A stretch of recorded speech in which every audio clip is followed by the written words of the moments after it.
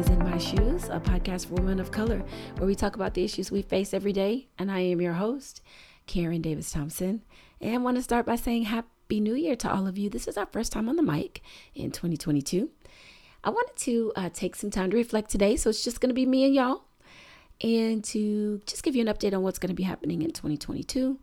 I'm going to talk about a topic that I hope helps a lot of women as I kind of unpack that today. But first, 2021, cannot believe it is over.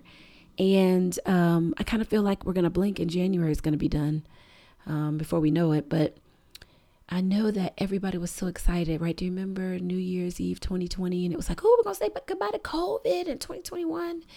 And it is interesting to see how we are in the same space in a lot of ways. I mean, obviously there are vaccines and now they're coming out with other things to try and combat it. But in terms of being able to get out there, I feel like we're going backwards with places having to do mandates outdoors and indoors again for masks. And it's just surreal. And so I'm kind of worried about myself a little bit. The more time I spend hunkered down at home, I work from home, the less I want to go out. Which isn't always a good thing. So forcing myself to get out more. I got a vision party that I'm going to be going to this weekend with my tribe. And I'm going to tell you about that a little bit as well. So 2021, I don't think turned out the way any of us thought. And for me and my baby girl, it was a rough year. She is still into 2022, not taking her meds. It's probably been 3 or 4 months now that she's been off of them. And not really willing to take the help we're offering. She wants to do her own thing. She wants to exert that independence. And while I think it's a good thing in some ways, I know that in a lot of ways she's not ready. But it isn't up to me to decide. She's legally an adult. And all I can do is continue to pray, as I've said before, and be there for her when she's ready. But live my life because I am entitled to that. And I hope that's something that all special needs moms know, especially of adult children, that we can be there for them and do what we can, advocate when we can.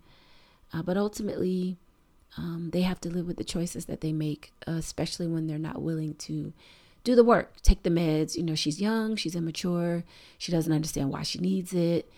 Even though we've discussed it, she's got people in her ear who don't really mean the best for her. And I just got to wait that out. And I've decided, especially in the last few weeks, that I'm really going to have to really stick to that because here in 2022, I am going into surgery in about a week, maybe a little bit more, maybe a week and a half from when I am recording this. Wasn't really expecting it this soon, but not surprised that it's come to this. And in some ways, I wish that I had pushed for it to happen sooner. And I'll speak to all of that so quickly. If you listen, you know a little bit of this backstory, but I have fibroids and endometriosis. I was the girl, like a lot of us, who had the heavy periods, the cramping that sometimes would start days before my cycle would begin. Like I'd start cramping and then I'd check no sign of the period, right? And this went on for several days.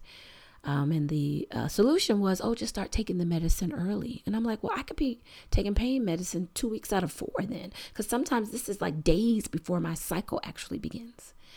And as I got older and the pain got worse, and then I got married and we wanted to start a family. And, I had promised that I was going to give myself 365 days. And if I didn't get pregnant, oh, well, because I didn't really need that in my life necessarily. I was totally fine adopting. But I go to the doctor and I had about 7 or 8 fibroids that needed to be removed. No chance I would have been able to carry a child with all of that. And he put me on a drug called Lupron to reduce the size so that it would reduce the amount of blood loss. And I had those removed. And I thought, okay, this is good. And then about a year or so later, did another sonogram and they were coming back. So in a few years, I would be back in the same spot. And I had to fight to have the partial hysterectomy. I was 28, 27, somewhere in there, 28, when we started having this conversation. And I'd take my husband with me to decide whether or not I should be able to decide what to do with the pain that I'm dealing with in my body and have a hysterectomy. And the thinking is, it impacts him too, because it means you guys can't have children. And I'm thinking, really? Like, we haven't talked about this? I mean, at the end of the day, it's my body, it's my pain, it's what I'm going through. But even in, this was in the early 2000s. So we're not talking, 1970, right? We're talking about the 21st century, where I had to take my husband with me and say that he had to say he was okay with me having a partial or hysterectomy. And so by the time I was 29, all that was taken care of, and I was able to have the surgery. I'd also had a couple of minor procedures, a couple of laparoscopies where they kind of go in with the camera. And it is the only way that you can diagnose endometriosis. And so I was indeed diagnosed with that as well. And I was young and I didn't know. So I assumed that those two things were connected, and that once you dealt with the fibroids, it also would deal with the endometriosis, right? Yeah, no.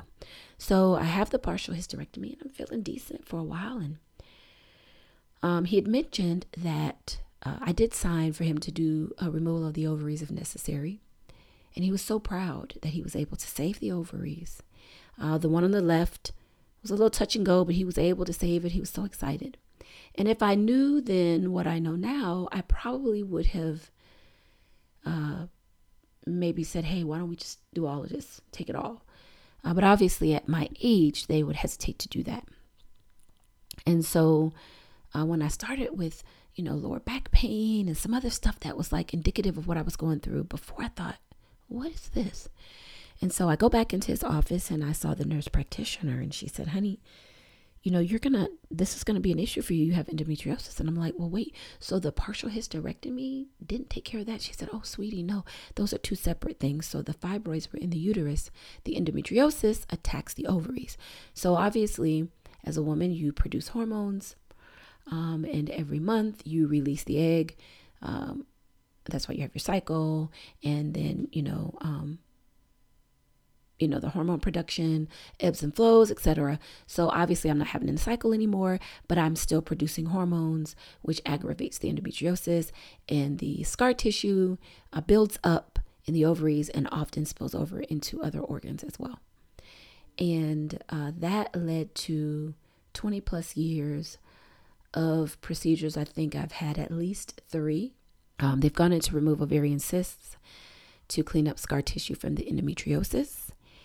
And the last time I had it done, the incision got infected. And each time we kept asking, is this going to happen again? And it was like, oh, the hormone production is so important. And here we are now. Every time I have a cyst, they get larger. So the ones I had removed in 2018, I had more than one, and one was 8 centimeters, which, let me tell you, that's big. Meanwhile, I had one OBGYN when I started. He left and moved back home after Hurricane Katrina to help his family out, and his mom, who was wanting to stay there. And then I was referred to a woman who was a specialist in the field because my issues are not the norm. She performed several of the procedures I had to remove the cysts. And I promise you, it was like clockwork. Every 3 or 4 years, I would have to have it. And so the last was in 2018. And she did that one, and everybody's hope was that I would just go into menopause, right? Well, I don't know where I am in the cycle because I don't have a period. And I start with my new OBGYN. I tell them about my history. And lo and behold, they say, well, hey, let's do a sonogram. You're prone to cysts.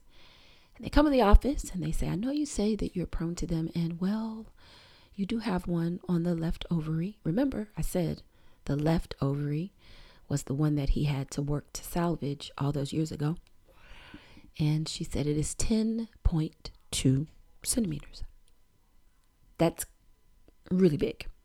And of course, when they get that large, they want to remove them. So here we are. We're going to do this yet again. And I said, look, is there any way we can have a serious discussion of just removing my ovaries already? Like, the older I get, I come out of the anesthesia, I'm like way nauseous. My body has had so many of them until it takes a little longer for me to heal. Like, I'm over it. And so now they have finally agreed to do that. Some wonder why it wasn't done earlier, because the only cure for endometriosis is to remove the ovaries.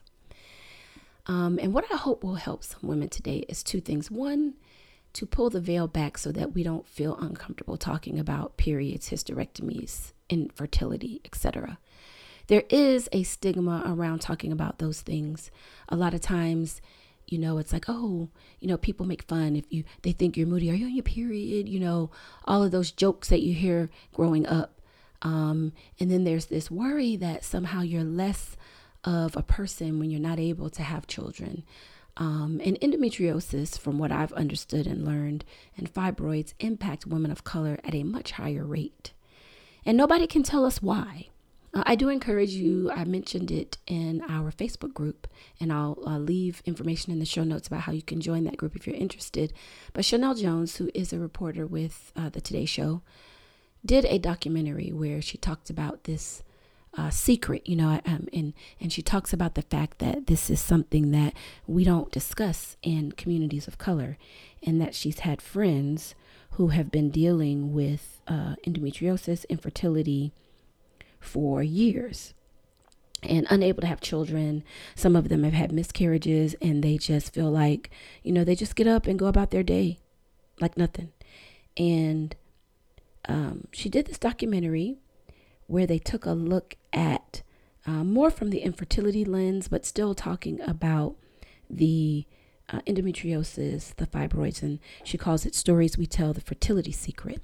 And there's a doctor on there who talks about the fact that it does impact women of color at a larger rate. And nobody knows why. And in her estimation, it's because it's women of color, right? So since we're the ones dealing with it, it's not a big enough deal in the mainstream to care. But there has to be a reason. What is it that we are prone to them? Remember, I told you I had 8 fibroids, and they were a pretty significant size when I had them removed.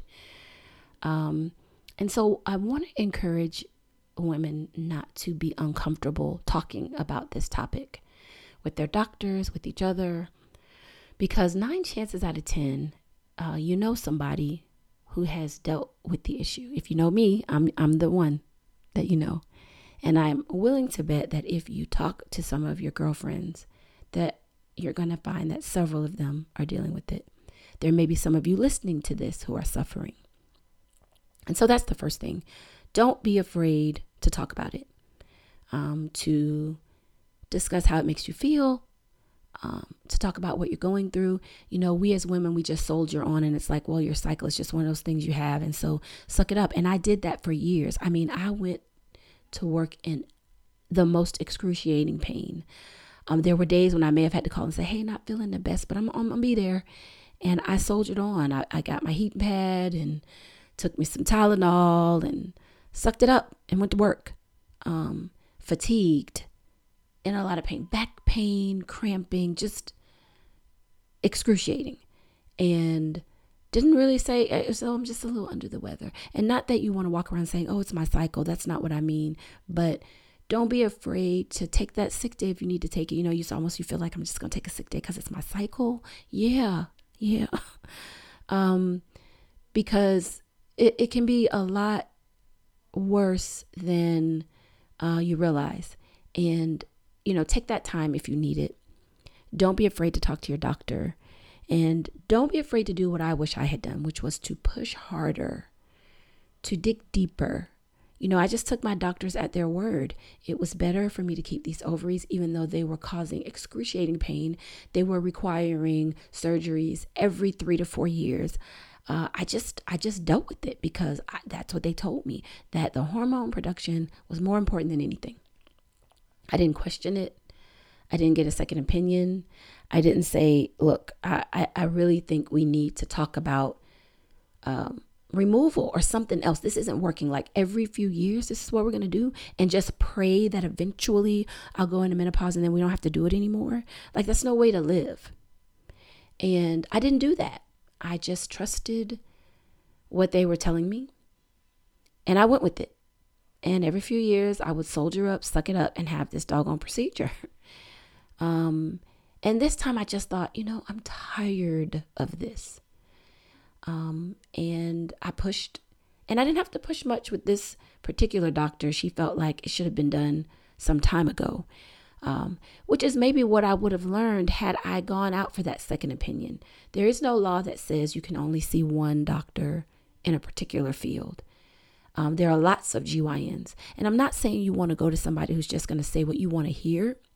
But if you can present your history and they say, hey, I think there is a case for you to have them removed, at least you have the information, and then you can discuss it with your family, pray about it, whatever it is you feel you need to do to make a decision. But there's nothing wrong with seeking another opinion. And it doesn't mean that you're looking for somebody to amen what you want to do. It just means that you want to get more information. Don't be afraid to do a little research. I have a girlfriend in my accountability group. Shout out to my accountability group. Love y'all. And she says that, and she's in the medical field, it's the practice of medicine. And they don't always know everything. It isn't as absolute and black and white as we may all think it is. And just because this doctor says, well, this is what we ought to do, doesn't mean that that's what we ought to do. And so I wish that back then I had said, I think I'm going to get a second opinion. This is like, I could see the first one. Okay, you got some cysts, we're going to remove them. The second one, maybe we need to say, okay, we're going to monitor this. And by the third, like really, how many times are we going to go in and do this before we say, hey, we may need to look at something else. Obviously, this isn't working. She's prone to cysts. She has endometriosis and a pretty severe case of it. In her case, we may need to look at a hysterectomy and then hormone replacement if she needs it. And I wish that I had pressed, but I did what a lot of us do. This was my doctor. Obviously, she went to school for this. And what do I know? Right. And so I just said, okay. Even when I didn't agree, even when my husband was asking, my mom would ask, like, okay, so how many more times is she going to have to do this? And I wish that I had done a little bit more research on my own. Like I said, in the beginning, I was really green. I didn't know any better. I mean, I had no idea that endometriosis and fibroids were separate issues. And again, I just went with this is going to take care of the problem. Great. And then as time went on, I'm like, what's going on here? So I hope that the second thing I can do by having this conversation is to encourage you to ask questions, to not think that that opinion is the one you have to accept. I mean, think about it. How many times do you watch these crime shows and the defense has their expert who says one thing and the prosecution has their expert that says something else? And they're both experts in the same field, but their conclusions are not the same. Right? So two doctors may not come to the same conclusion. And there's nothing wrong with saying, hey, this is what I'm being told. I'd like to know if you concur with that. And then take all of what they tell you, take all that information, and then figure out what you think is the best thing for you to do. And so those are the two things I want us to take away from that. One, don't be afraid to discuss it. And all of those things are linked. Endometriosis, fibroids. If you listen to that documentary, a lot of those women struggled with one or both of those things, and it impacted their ability to have children and really made them feel less than. And they suffered in silence the same way I suffered in silence. Now, I wasn't hurt about not being able to have children because my doctor was very frank with me. After I had the fibroids removed, he was very excited and he said, you have a small window to get pregnant. And I told the man to close the window.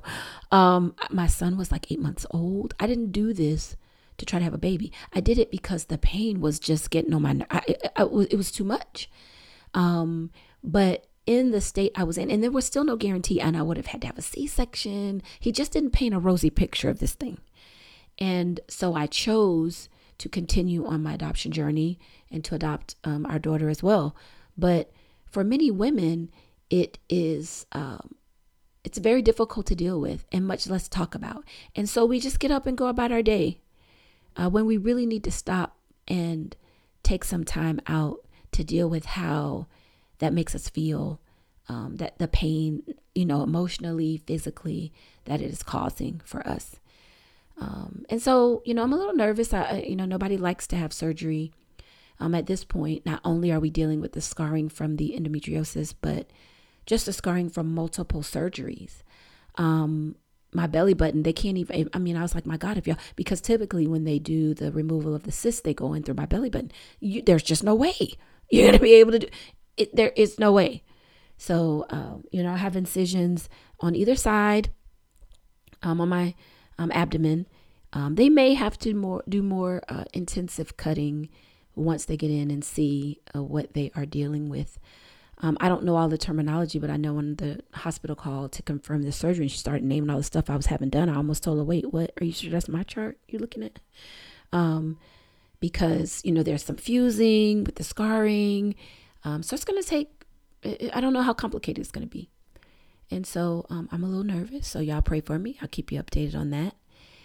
I'll be talking about it some in the Color Confessions group. And again, I'll put in the show notes how you can get there. It's just a group for women of color. We have a couple of brothers who join us, but it's really women of color. And we're just talking about what's going on. I post interesting articles that I see. We stimulate some discussion. I posted information about Chanel Jones's documentary, and I'll also include that in the show notes. And again, I do encourage you to watch that. And so those are the things I hope you take away from what I'm experiencing. I am forcing myself to get out because, as I said, I'm in fear that I'll become a hermit and love it. Obviously, I won't be able to get out much for a few weeks after the surgery, but going to a vision board party on Saturday. And I encourage all of you to take time. It's still early in 2022 to think about what you want this year to look like for you. For the last couple of years, I've tried choosing a word that I want to really walk in. And last year it was intentional. And this year I've been praying and asking God what the word should be. And I had chosen the word focus. And right after I chose it, I was reading something online, and it talked about the importance of focus. And then when I mentioned it to my accountability partners, we meet every week. One of them said, girl, look at what's on my wall back here. And it was the word focus. And so it was just confirmation for me, but that is the word for me for this year. And if you have chosen a word for this year that you plan to live by, I would love to hear what it is. I know I'm not the only person who does it. So you can email me and share that information with me. Maybe it'll give me a little inspiration.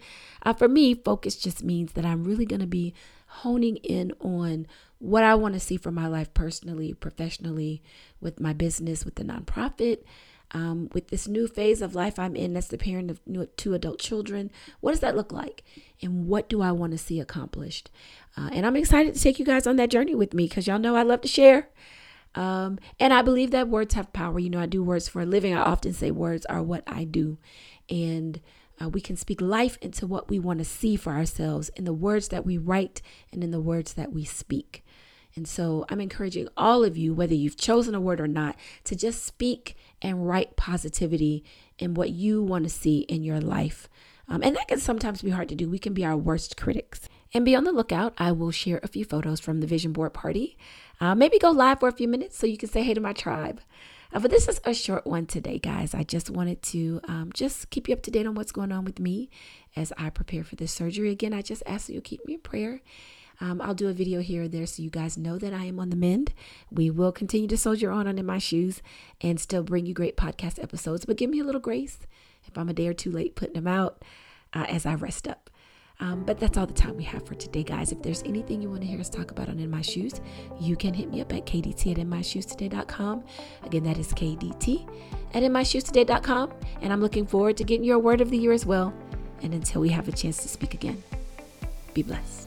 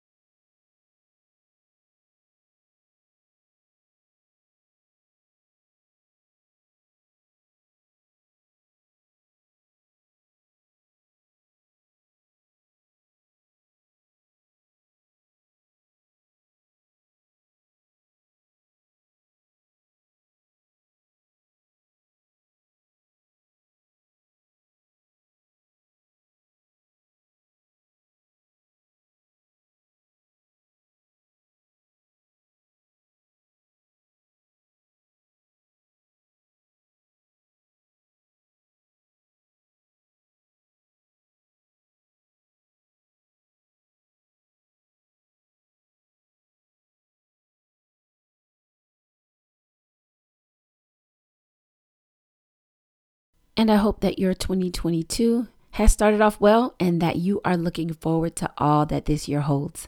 Like I said, I'll keep you guys posted on how my surgery goes. But until we meet again, be blessed.